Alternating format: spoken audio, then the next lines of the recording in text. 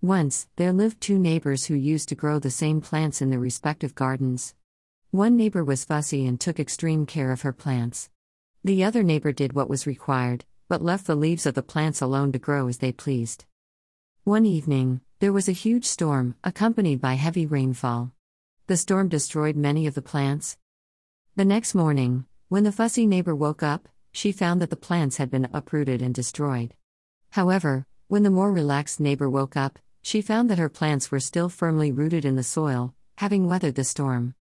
The plant of the relaxed neighbor had learned to do things on its own. So, it had done its bit of work, grown deep roots, and made a place for itself in the soil. Thus, it had stood firm even in the storm. However, the fussy neighbor used to do everything for the plant, thereby not teaching the plant how to sustain on its own. Moral of the story: sooner or later, you have to let go and become independent. Unless you stop fussing, nothing will work on its own. Please send your feedback and do comment.